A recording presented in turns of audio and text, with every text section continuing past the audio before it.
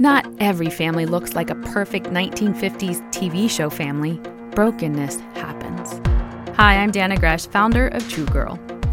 The Bible tells us marriage is a picture of the love between Christ and the church. And over again, God is our Father. Family is meant to be a witness to the world of God's love. No wonder Satan attacks families.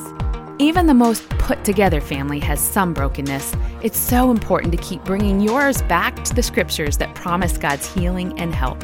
I like to claim the Lord's Prayer over mine, pleading God's will to be done, claiming His forgiveness, and asking Him to shield us from temptation. You don't have to have a perfect family.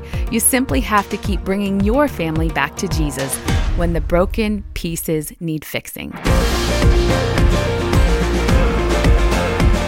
For more tips, go to danagresh.com.